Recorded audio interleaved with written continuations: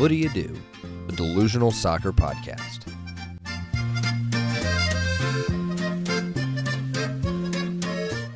What Do You Do? A soccer delusion shared by two brothers in close association.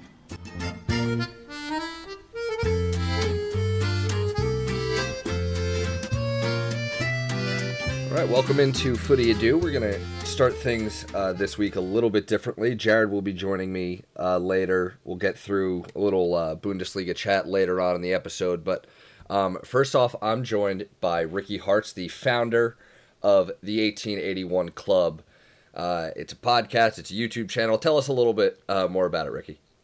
So basically what I do is create Watford vlogs. So obviously I'm a Watford season ticket holder, obviously not at the moment, but generally that's what I do. Obviously I've got a FIFA, I sort of do gaming alongside that. And like you say, I do podcasts as well, where we sort of discuss Watford and just things that are going on in the Premier League. Now, before we get into specifics about Watford and the situation going on at your club, do you think, in an overall standpoint, do you think that the Premier League should be coming back as soon as we're, kind of told to expect, about maybe a month out? We're hearing June 20th and 21st as a possible start date.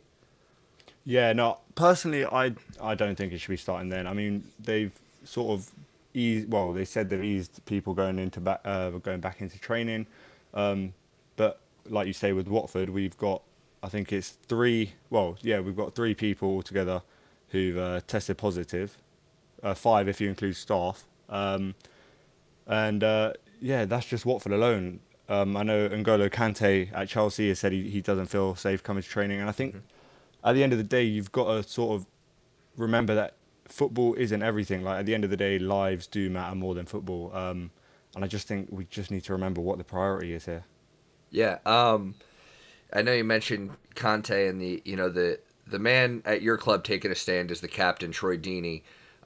He's refused to return to training over the concerns with the coronavirus, but most specifically, it's about his infant son who has shown some breathing problems, and he doesn't want to risk his son's health. He has more kids. He's got a family that he's got to worry about. So, what are your thoughts on Troy Deeney taking this stand, and do you really think that it's going to have any effect on the league's decision to try to get the game back up and going?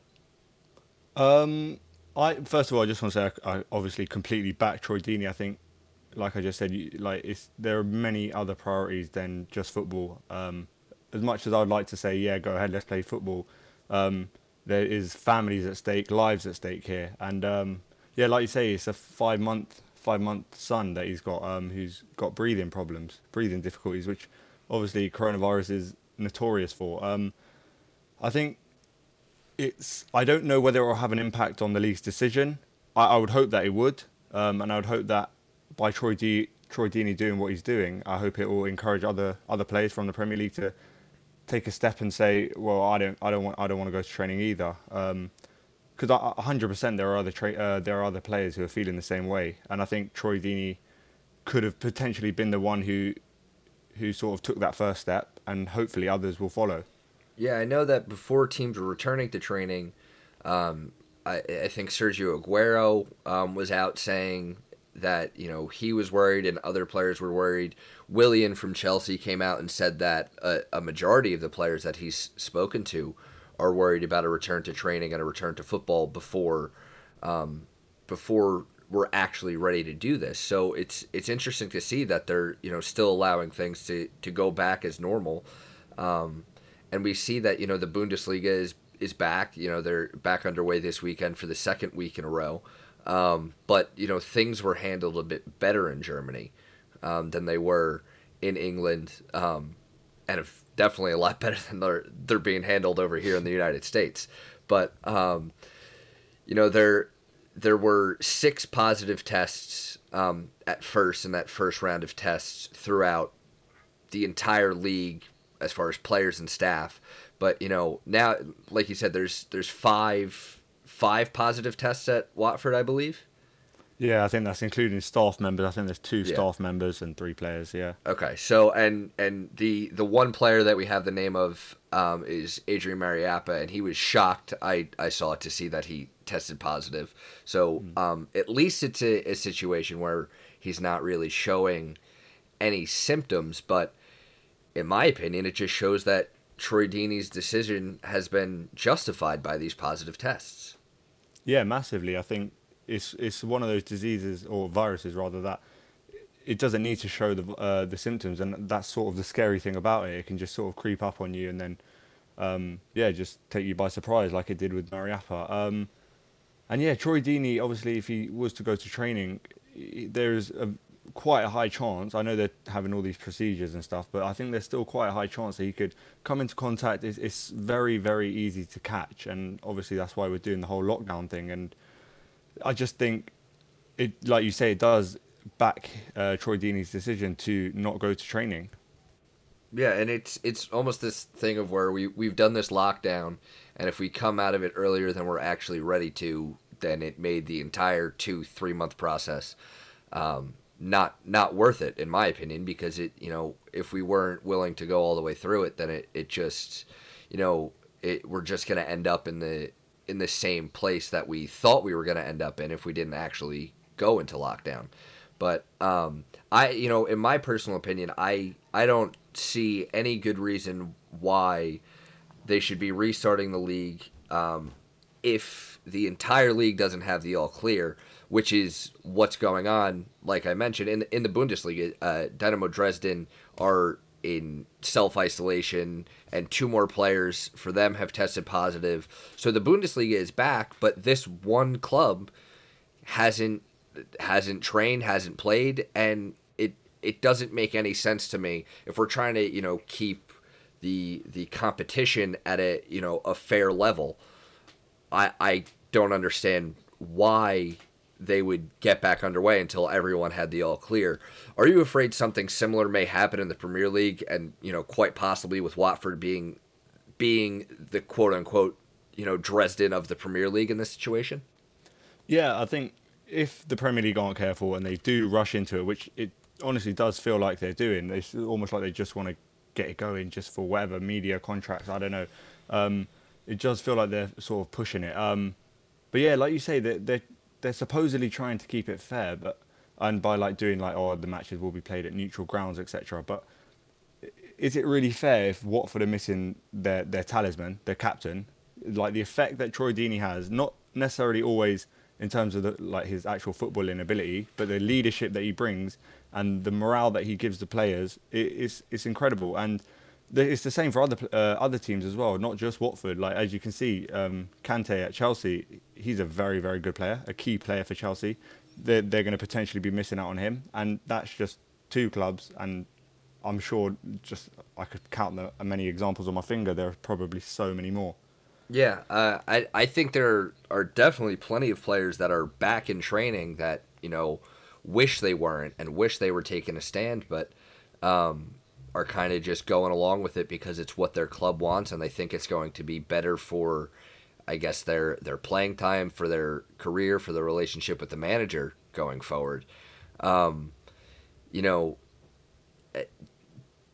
Do you think that at any point that Troy Deeney's stand here is going to maybe influence some more players to stop training even if they've already showed up, or do you actually see it influencing any Premier League decision, or do you think they're just going to say that's your call, but we've been given the go ahead by the government, and that's all we need for us to get going? Yeah, it's a good question. I think obviously with Troy Deeney coming forward, I think it's like you can see everyone's talking about it. Well, Liverpool fans more than others, obviously. Not the biggest fans of Troy Deeney at the moment, but yeah, no, I think he's got everyone talking. He's got like the pundits talking. He's got all these news media outlets talking, and I think that's going to sort of build up a discussion, build up a debate, and that will force the Premier League into sort of having to question their decisions. And I think if more players begin to do that, it's just even more pressure on the Premier League not to start it, which I think they shouldn't be doing, not this early anyway. No, yeah, like it's one thing if we say, we won't put a timeline on it, but we are going to finish these matches, but we're not going to do it until it's safe for everybody and we can guarantee our players' safety, guarantee safety of the staff, and the families of these players too, because I think that's the biggest worry. None of these players are really coming out and saying, "Oh, I'm really worried about my own health." No, they've got wives, kids, everyone to worry about. So to think that we're just jumping right back into it, and I think the problem with it is there's a lot of people that feel the same way that I do, maybe feel the same way that you do. That but if football comes back, we're going to be turning on the TV and tuning in, and I think that's the biggest problem. Yeah.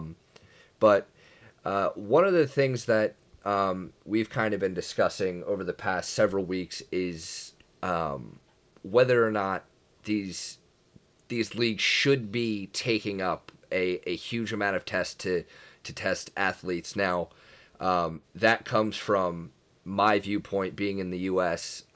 Because, although the president can claim that anyone who wants a test can get one, it's just not the truth over here right now. So is anything similar like that happening in England, or are the tests fully available to anyone and everyone?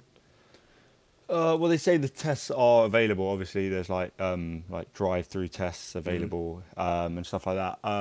Personally, for me, I don't know how available they are because my mum's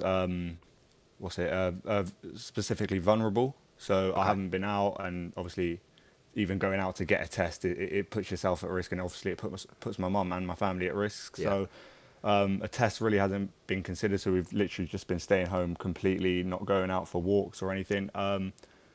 And yeah, I don't know how available they are. I'm pretty sure that it's better than it was because I remember it was literally like nobody was getting tests basically. But now I think they are available. And I think it is getting a little bit better, but I might be a little bit off with that. So yeah. Yeah, I fall into the same category myself though. I myself have breathing problems, which is why I'm so happy that Troy Deeney is taking a stand, that someone is taking a stand. And both of my parents have immune system issues that are a big worry for them in going out. So it's kind of the same situation. We've just been locked down at home for 2.5 months, not really going out for anything unless it's absolutely vital. But there's some states over here have a situation where it's better. Even if you're not showing symptoms, you can get tested, but it's just not the case everywhere. So if sports got back underway in the U.S., that's what my worry would be, is that we're taking tests away from people that need it just to test athletes so we can get sporting events back underway. But the report came out about 2 weeks ago that it was the bottom 6 clubs that were kind of banding together and didn't want to agree to play in neutral venues unless relegation was scrapped. What are your thoughts on this whole idea of neutral venues? I personally think, well, the whole thing of being played behind closed doors, I'm not a fan of. I don't think anyone's a fan of, really. But in particular, when I guess that teams at the top of the table probably might not sort of see it the same way that we do. But when you're in the bottom 6 and you're fighting for relegation, because being relegated from the Premier League obviously has a massive impact, and it's obviously not nice. So when you're fighting for relegation like that, I don't understand why it's supposedly fair to make those teams play behind closed doors, because we know, I'm sure you guys are aware as well, how big the crowd, how much of a difference the crowd makes, how much they can prove to be the 12 man, and they can be the difference between a win or a loss or a winner and a draw. They have a massive impact, and I just think it wouldn't be the same. And then you could argue that maybe if the season did go on to be played behind closed doors, and Watford were to go down, there would always be that, well, what if Watford fans were allowed in? It could have been a completely different scenario. Yeah, because it's not like it's just an easy trek back up. It's not as easy to come back up. And you see a lot of clubs, it does take a lot of time. Some clubs, like Sunderland a few years ago, they were relegated twice in a row, which is obviously one of the worst case scenarios, but that is possible. And if you look back on it and say, well, yeah, we were relegated because we were forced to play games behind closed doors, then you'd feel pretty hard done by that. Now, the idea of relegation getting scrapped, is there really a point in continuing is there a point in these teams fighting so hard to get back underway if the idea of relegation is scrapped for the season? With Liverpool so far ahead, at the top of the table, and the idea that there's going to be no one dropping down, it doesn't have that same fight in it to continue to play in these circumstances. Yeah, and I think the reason that it was sort of suggested to do it without the sort of fear of relegation, I think it was because what was it? It was because obviously like the Premier League have like media like contracts and rights, so I think they have to fulfill like TV broadcasting or whatever. So I think it was so that they could get that done, but also then for every other team, they don't have to play players that don't feel like they want to play. They can choose who they want to play, and it's not that much pressure. Because for example, if Troy Deeney doesn't want to play, I don't know, Ben Foster, Decore, let's say they all step forward and said, oh well, we don't want to play. That could have a massive impact. In fact, it probably would have a massive impact. So I think just taking away the relegation, I think it would allow the Premier League to fulfil their sort of part of it, and then like all the other teams could sort of just take it easy and not force players into doing things they don't want to do. Yeah, and there's been ideas put on the table. What do you feel about the championship clubs that are towards the top? With Leeds at the top of the table in the championship, saying, well, if relegation doesn't happen, what happens to us? Because it seems a little bit unfair in that aspect. There's not really an answer that's going to appease everybody, but I know there's some ideas of promoting the 2 automatic spots from the championship and playing a season with 22 clubs and relegating more next season. What are your thoughts on ideas like that, or do you have any ideas yourself that you think would work out and kind of appease the highest percentage of clubs? I have had a thought about it, but to be fair, it was a long time ago. It was like just before we even went into lockdown. But I think my thought on it was that we should just do the 22-man league. I think the EFL, if I'm not mistaken, they've said that teams will be relegated and promoted in the Championship and League One, I believe. So I think a 22-team league would sort of be the best way to go about it, in my opinion. And then obviously just 5 teams get relegated next season. I mean, unless you do you have any ideas? I think that the 22-team league is the best way to go forward because, my thoughts the entire time are it's got to be impossible to relegate any of the clubs in the bottom 3 without finishing the season. But then even if we finish the season behind closed doors, the sporting merit isn't what you want it to be. But also, like I said, Leeds and West Brom are in those automatic promotion spots, and you'd have to feel a little bit bad for them if it was a complete lost campaign from their view, and they don't get to come up because it just creates plenty of different issues all around. We're already having issues with player contracts if they're gonna be honored through the end of the season, that'll extend past that usual June 30th deadline. But I do like the idea of 22 clubs up there. I think that would make for an exciting season even with 5 teams getting relegated at the end of it. But we'll see what they end up deciding. Yeah, I think so too, and I think, like you say, yeah, keep going.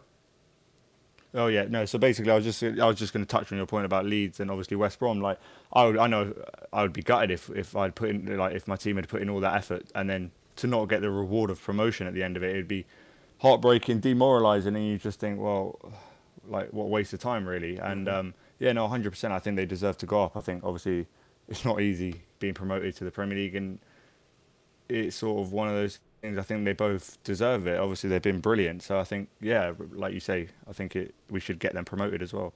Yeah, the clubs that are vying for the playoff spots are going to feel a little hard done by it. Maybe teams that are just on the brink of qualifying for Europe are going to feel like they should have had a better chance, or it should have been done more fairly. But like I said, there's no way we're gonna make everyone happy. So it's kind of just seeing what the best option is for everybody, and we'll see if that means that we're gonna get underway in about a month's time. But I would like to thank you again for coming on and joining us for this discussion to hear a little bit more about Watford's situation, and hopefully for the club it gets better in the coming weeks, and there are no hiccups in returning back to football, but it doesn't seem like that's going to go quite that way. But once again, thank you for joining, and just you can give yourself a little plug on social media where we can find you and the club. So on Twitter, at the _1881 club, on YouTube, the 1881 club. That's everything, the 1881 club, basically. But I just want to say thank you for having me on. It's been a pleasure, and anytime you need a Watford fan on again, you know where to find me. Yeah, we'll be reaching out. Thanks again. Perfect. Take care.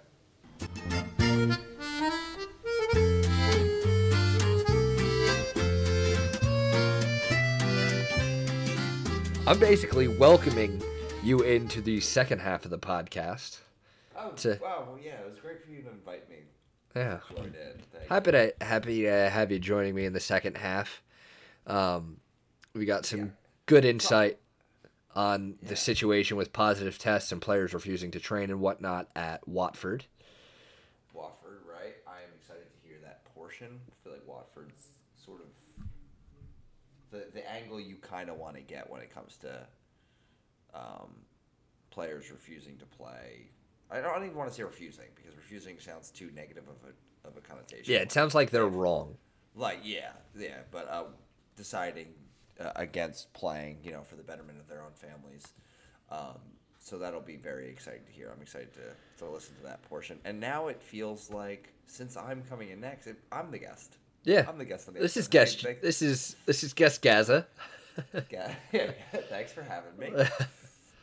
I mean, it's definitely, it's always an interesting dynamic when you come in the second half, because you get to listen to the first half of the pod, and it's the first time you heard it. You're really pegging the listenership numbers up. It really helps, because me and Nick, when we do a podcast, we don't listen to it ever. We barely listen to it when we edit the podcast. So I've sort of taken that responsibility on myself to be like, okay, I'll listen to it. There's times where I don't. Times it really just depends on how I feel the episode goes. If I feel like I really enjoy it, I'll go back and listen to it. Sometimes it's also just good to. I mean, with this podcast, you kind of have to listen to it immediately, or within that confined space, or else it'll be just like, what are they talking about? With movies, you can listen to it whenever you want, but like that way, you have the luxury to just be like, I'll just listen to it in 2 or 3 months when I completely forget everything that was said. Yeah, and that's like listening to something new. That was the idea behind Banana Land, which will be coming out pretty soon, so look out for that. But also, in the first episode we recorded 3 months ago, we're talking about the Iowa caucuses, and that's going to be an episode released in the first week of June. So there's no pre-pandemic, nothing. Nothing. We are pretending like the world hadn't drastically changed. Yeah. Since that was recorded, and I'm excited to see how that turns out. But let's get back to the football. We're going to take a look at the Bundesliga. We have match day 27 this past weekend, but we also have midweek matches. At the time of recording, Der Klassiker kicks off in about an hour. So we're going to look at that and make pretty terrible predictions, which will already be wrong by the time you listen to this. But first, it just popped up on my phone right before I hit the record button, and it's been 2 days since the Loris Karius nightmare in the UEFA Champions League final. 2 days. Did I say 2 days? Dude, oh my god. Holy shit! 2 years. Pardon French. Yeah, yeah. The 2018 Champions League final was on May 24th, 2020. Clearly, no, but so yeah, 2 years. 2 years. Woo! I'm doing good. 2 years since that happened. Just oof city. I mean, it's so rare that you get a game where the deficit is 2 goals, and those 2 goals that made up the deficit are so absolutely ridiculous. Like Gareth Bale's overhead kick, you'll take it. But if that's the only goal scored for Madrid, you're going to extra time. It's 1-1. Right. But Karius throws the ball into Benzema for 1, and then Bale shoots it from about 30 yards out directly at him, and he punches it into the goal. So not a day that Liverpool fans will remember fondly, but, they got their 6th European trophy a year later. So yeah, and it should be said, I feel like it's like how impressive that was for them to do that. And it's something that actually just popped up was about Bayern, who we'll talk about in a little bit, and how they lost in heartbreak the 1 year, and then like to go back the next year and still win it. Like it you think that you always think those teams that make it to the final, the teams that make it to the semifinals and the finals are always sort of in the loop there, but it's like with how random the Champions League can be, you never know. So like the fact that they were able to come back and make it to the final again, it's just testament to both teams in both situations. now in that 2012 final that you're talking about, that Chelsea beat Bayern on penalties, did Robin miss a penalty in that match, or did he score in the penalty shootout, or was he not even? He scored in the penalty shootout. Okay. He missed in extra time. He missed a penalty in extra time. Okay, so Czech saved the penalty in extra time. I believe Yeah. he went and took it in the shootout. And he might not even have taken one. Now that I'm thinking about it, it was. I'm gonna take a look at it real quick. Philip Lahm and Mario Gomez take the first 2.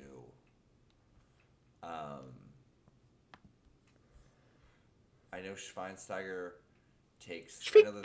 Yeah, he takes the 5th,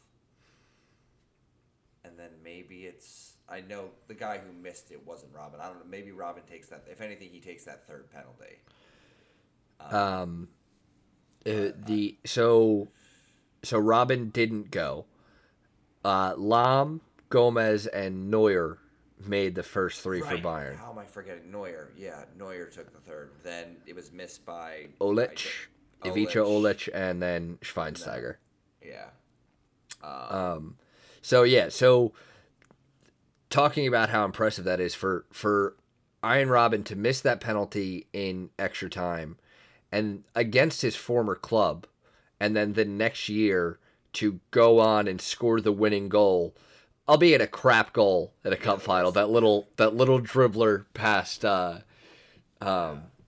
Weidenfeller in the Der Klassiker Champions League final at Wembley, but he made up for his error just a year before. So that's, like you said, that's pretty big. Of course, Loris Karius did not get the chance to make up for his error, but the club ultimately overcame that defeat a year prior to the win. So let's take a look at the Matchday 27 results before we get into the midweek fixtures. And I'm going to start off with a match that was on Sunday, but boy, is our team that we had chosen to support after they lost 4-0, are they not doing good. Schalke lost 3-0 to FC Augsburg. And so I didn't know this. I saw these stats after we had picked them, but they are winless in 9, scoring twice and conceding 22 times. Not looking good for David Wagner's men in Schalke. But are you in any way regretting the team that we have chosen? They're 13 points above the drop. We are staying up. So I mean, I actually, because you texted me afterwards, like, yo, we picked the team with David Wagner. And I was like, oh, well, that's extra cool. I mean, I can't, the thing doesn't, like, I have the hoodie that you got me. Yeah, you've got the apparel. I'm not tied down to a German team, actually. I'm locked in. I'm locked in. So, but yeah, I mean, it's been a tough go for them now. I mean, they're they're pretty much nestled into the middle of the table. I think we'll see them drop a little bit if this like run continues, but I don't think it's going to be. I mean, there's not enough time for them to really be in any sort of danger. So this might just be one of those things where you sort of regroup and just get into a groove to get ready for the the off season and next season. So I'm not concerned. Feeling pretty good, but again, it might just be my fan bias. Listen, they're in the top half of the table. Yeah. They're doing good. I am not concerned whatsoever. So we also saw, one of the bigger matchups as far as, teams vying for Champions League football and whatnot. Bayer Leverkusen beat Borussia Mönchengladbach 3-1 in an away match, and we'll touch on the away record for teams thus far. But that win for Leverkusen takes them right above Mönchengladbach up into fourth place.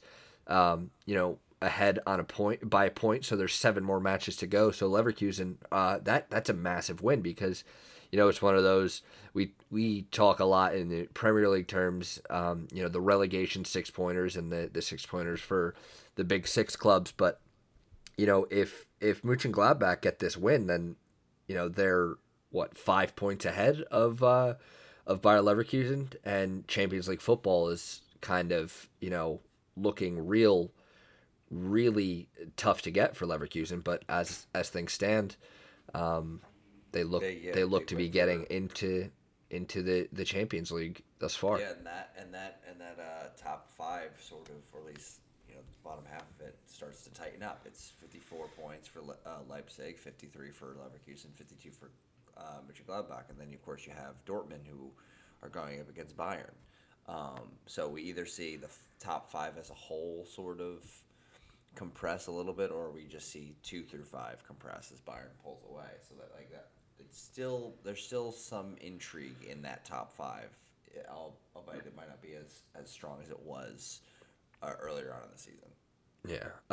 So on match day 27, the second week back for Bundesliga, there were only 2 teams that won at home. Now, give me that stat on the first 2 weeks of the return of the Bundesliga. So 3 wins, 5 draws, 10 losses, and that's for the home sides thus far. So we had a lot of questions going into it. What would it look like? What would the results look like? Is it just going to be the best teams that are going to be winning?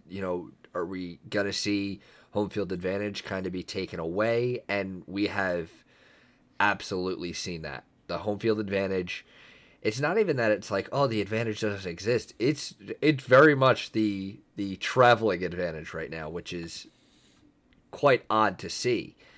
Do you expect this to continue on? Do you think it's just a trend based on, the fixtures in these first 2 weeks, or do you think we're really going to see the home field advantage while the stadiums are empty not matter? Yeah, I mean, they will certainly matter less, I think, and if that, like, you might be right. They might just be completely gone. We might just see. I don't necessarily know if it's going to be the better teams. It's not going to be like basically dependent on, because like we're just looking at Schalke, Augsburg. Augsburg are in 12th, Schalke's in 8th, so it's not like okay. But obviously, Schalke were struggling mightily coming into these, coming back, before the season halted. They were having a tough go of it. So I think just the teams that are in better form regardless of home field are really going to benefit from this, and I think we're going to get a clearer idea of who the better teams are going into next season. Unfortunately, it might take away from any sort of fun, like, plot twists, as we call them, that we'll get at the end of the season. Now, I'm trying to look. What was I looking up? Was Mönchengladbach home? Yes, they were. Was home, and Leverkusen, so that's huge. And in their Klassiker tonight, Borussia Dortmund is home. So it's one of those where, if Bayern Munich wins away to Dortmund, it's not one of those where we're like, oh my God, the home field advantage is gone just because of how talented Bayern is. But it's going to be much less, intimidating walking into the stadium in Dortmund without the yellow wall right there. 25,000 fans in that wall alone that are not there. That it's going to be something positive for any team that travels there, saying, we can come in and get a result if we play our football the right way, because we don't have the intimidation of not even just the stadium as a whole, but like I said, that wall alone. Looking at, Dortmund's match, they got another win. They won away to Wolfsburg 2-0. But, the big win for the week, a rough go this season for Mainz against Leipzig. Leipzig won this one 5-0 away. Timo Werner got a hat trick. The home match for Leipzig earlier in the season, the reverse fixture, they won 8-0. So 13-0 overall this season for Leipzig over Mainz. And, it was 2-0 in the 23rd, 3-0 by halftime. And then Timo Werner makes it 4-0 3 minutes into the second half, and you're like, oh boy, we're going for the same thing, aren't we? Yeah. And it didn't materialize. All the attacking play was coming from Leipzig. But honestly, Mainz did pretty well to keep it at 5-0, which is kind of ridiculous to say. But yeah, well, that could be big for Mainz, because, you look at look at them in the standings now. They're in the bottom three. They're 3 points clear of the team below them, and they're 3 points away from. Oh no, they're 3 points clear from the bottom three. Sorry, I'm getting confused because literally 14th, 15th, 16th is Dusseldorf, Mainz, and Eintracht Frankfurt. They all have the same logo. It's all the same thing. So Mainz are 3 points clear of the drop zone, and with that loss, they now they're at negative 24 goal difference. So before that game, they were 4 clear on goal difference of Dusseldorf right below them. So now in a tiebreaker with Dusseldorf, they're, they lose that tiebreaker. So that could be big for them moving forward. Not just the loss, but how comprehensively they lost and the goals they gave up. But again, like you said, they did a good job of keeping it at 5. So even then, maybe just being able to keep it at 5 could be what saves their season. That's pretty incredible. Have they decided on relegation, and they're just going with it, right? Yeah, it's going ahead. It's going ahead as planned. Which is something we haven't quite seen the agreement on. And Jared, you will listen to the first half of this pod and hear a little bit of a discussion about, the bottom teams in the Premier League trying to band together, as we talked about earlier on. But you want to take a look at the match day 28 fixtures that we've got coming up.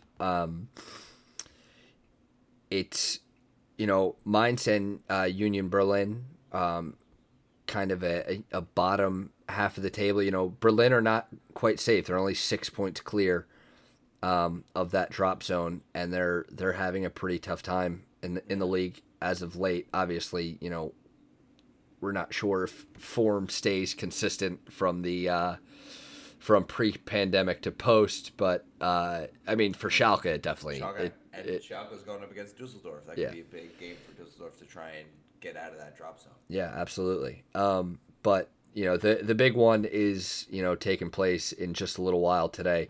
Borussia Dortmund and Bayern Munich. Now, if Bayern win this, they will go 7 points clear with 6 matches left to play, and you can kind of, just say, that's going to be that the title is gone, at least in my opinion. But I mean, if Dortmund win this, just a point with 6 games to go, where we have no idea how the rest of the season plays out based on the empty stadiums and teams handling, and God forbid if a player tests positive, they're gonna continue to do they shut it down, or all signs point to them just pretending like that positive test is like he picked up a calf injury and is going to miss the match. So that will hopefully not be something that we deal with, but it'll be interesting to see the outlook. Yeah, it'll be interesting to see the outlook of it, though, if that is to happen. But I think the big story today is the clash, the two strikers, Robert Lewandowski going up against Erling Haaland. What do you think? They both bag a couple goals today? Yeah, it'll be 8-7. 8-7. Who's winning? Who's winning the 8-7? Yes. No, I think. Yeah, I mean, Haaland seemed to have been on fire since coming back, and I mean, before this whole thing broke, this was like probably his best, maybe Lewandowski's best season. Yeah. He's arguably his best season. So I think you can see them. I think between the two of them, realistically, I say we'll see 3 goals between just the two of them. I don't know where else we'll get them, but I think it could be a hat trick for one of them and the other shut out. But yeah, I mean, like you said, this is the game that will define how the rest of the season is gonna go. Like, this could be huge. Like if like that might, like I said, I haven't even really watched any of the games yet. I've watched highlights, but I haven't tuned into live games. If Dortmund win today, and I might put it on, just have it on just to see. If Dortmund win today, that might hook me. That might be what hooks me. Yeah. Because I said on previous episode, I think this was just gonna kind of be like Bayern pulling away from the pack, and they still might. If they win, that's what this is. The season will just go. It'll be interesting to see the 2 through 5, where that pans out. But in terms of the title, if Dortmund can get a win here, that title race is back open for everyone. Because it'd be 61, 60, and then there's a little possibly 57 if Leipzig win. Yeah. Right, but it's not like it's not that big of a gap. No. It'll be. Yeah. It's certainly if doable. Those teams get their wins. Yeah, it's a match. They're about a match away. So that'll be. It's a big moment for the Bundesliga. Now, I'm taking a look. Jadon Sancho is on the bench. Giovanni Reina is actually back on the bench as well. So that injury didn't keep him out long. So maybe we'll get to see him. The other CONCACAF angle we're taking for Bayern Munich is the rising star in Alphonso Davies. He is so good. He is becoming one of the top left backs in the world very quickly. He has ousted, because of Davies, David Alaba is playing center back, and Lucas Hernandez, who was just signed this past summer, who can play left back and center back, is out of the team entirely on the bench, and he is Bayern Munich's club record signing. So a Canadian teenager is that's what's crazy. Doing that. I mean, and poor Canada. It's like, hey, Canada, just so you know, in the coming years, you're gonna have arguably the best player in his position. Oh, sweet! Wow, We're gonna be good. What is it? Left back. Yeah. Well, I mean, he did play on the wing. He played on the wing when he was with Footy Adu's favorite Canadian MLS club in the Vancouver Whitecaps. Of course. But he has made that transition to fullback. But Well, I mean, that's what Alaba did, right? Alaba was a midfielder who played left back for Bayern, right? Like Yeah. he played in the midfield for his national team. So like I'm sure Davies will do more for his national team than just play left back. But, Yeah. It's like one of those situations where it's like, the best player, throw him at number 10 and, he'll kind of be involved in everything. right. So, but yeah, so we're going to, keep an eye on, this fixture, and we'll be talking about this fixture plus the fixtures coming up next what do you weekend. think's happening? What's your prediction? Are we making predictions? So I have a little riding on it. I placed a preseason bet on Borussia Dortmund to win the Bundesliga.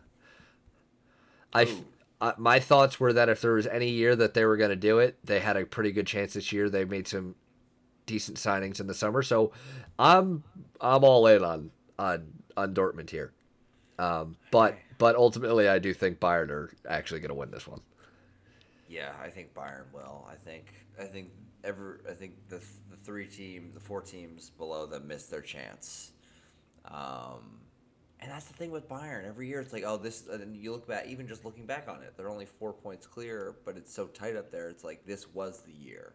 Bayern are so good, but yeah, they might go through a year where they have a couple weak links and they might transition. And they fired their manager at some point this season, right? Early on? Kovac was Kovac, let go. Yeah. So this was the year. You could have been seen as maybe, but I mean, if this is a transitional year for Bayern, oh boy, and they're going to win the title. Yeah. If this is what they look and rebuild, then right. I'm scared to see what comes. Right, which makes it, looking back, it makes it all the more impressive that like what Klopp was able to do with Dortmund and able to win the league with Dortmund that one year. Obviously, lost to Bayern in the final that we were talking about, but I'm pulling for Dortmund. I think Bayern. I'm gonna go Bayern 4-2. Bayern 4-2. I'll say Bayern 3-2. Ooh, fun. Is it gonna be back and forth? Is it gonna be 3-1 and then the Dortmund get a consolation goal? 2-0 lead for Dortmund. They collapse. Oh boy. Football is back. That'll be fun. Make sure VAR is involved, but I mean they do VAR actually competently in Germany, so it won't be that interesting. Because they're like, hey, you should check this out. Like, and he's like, okay, I'm gonna actually go look at it. Yeah, they're like, hey, you might want to look at this, and he's like, the monitor's way too far away. No, for real, he's like, just fucking tell me. Hey, you should go look at it. I'm Mike Dean. All right. Yeah. You think I'm? I'm walking over there? You know who you're fucking talking to? I'm Mike Dean. Who do you think you are? I am. Literally no Mike Dean. Yeah. No goal. No, but I'm telling you, what are you talking about? It was an offset. Yeah. It's 0-0. No goal. Okay. No goal. Alrighty then. Mike Dean, you should send that guy off. He two-footed a guy at midfield. No goal. Oh I'm my Dean. God. I'm not looking at the replay. How long can we... Jared, by the way, before I give you an outro, Jared took pre-workout a couple minutes ago. So that bit continuing on had almost all to do with the fact that he's tingling right now. But make sure you follow us on Twitter, Instagram, and you can even find us on Facebook now. It's at FootyAdo, facebook.com/FootyAdo. Follow you on Twitter. Well. I'm Mike Dean. I'm not following you. Oh my gosh. All right. I'm going to mute you. But no, yeah. Follow us on Twitter, like us on Facebook. Thank you again to Ricky Hartz from the 1881 Club for giving us an insight into Watford. It was good to not only have someone who, produces Watford media, but a season ticket holder as well. And give us the insight on what's going on at the club and, kind of what it feels like for, empty stadiums for a season ticket holder, which is something that they don't seem to be too fond about. But, Jared, as always. Pardon our French.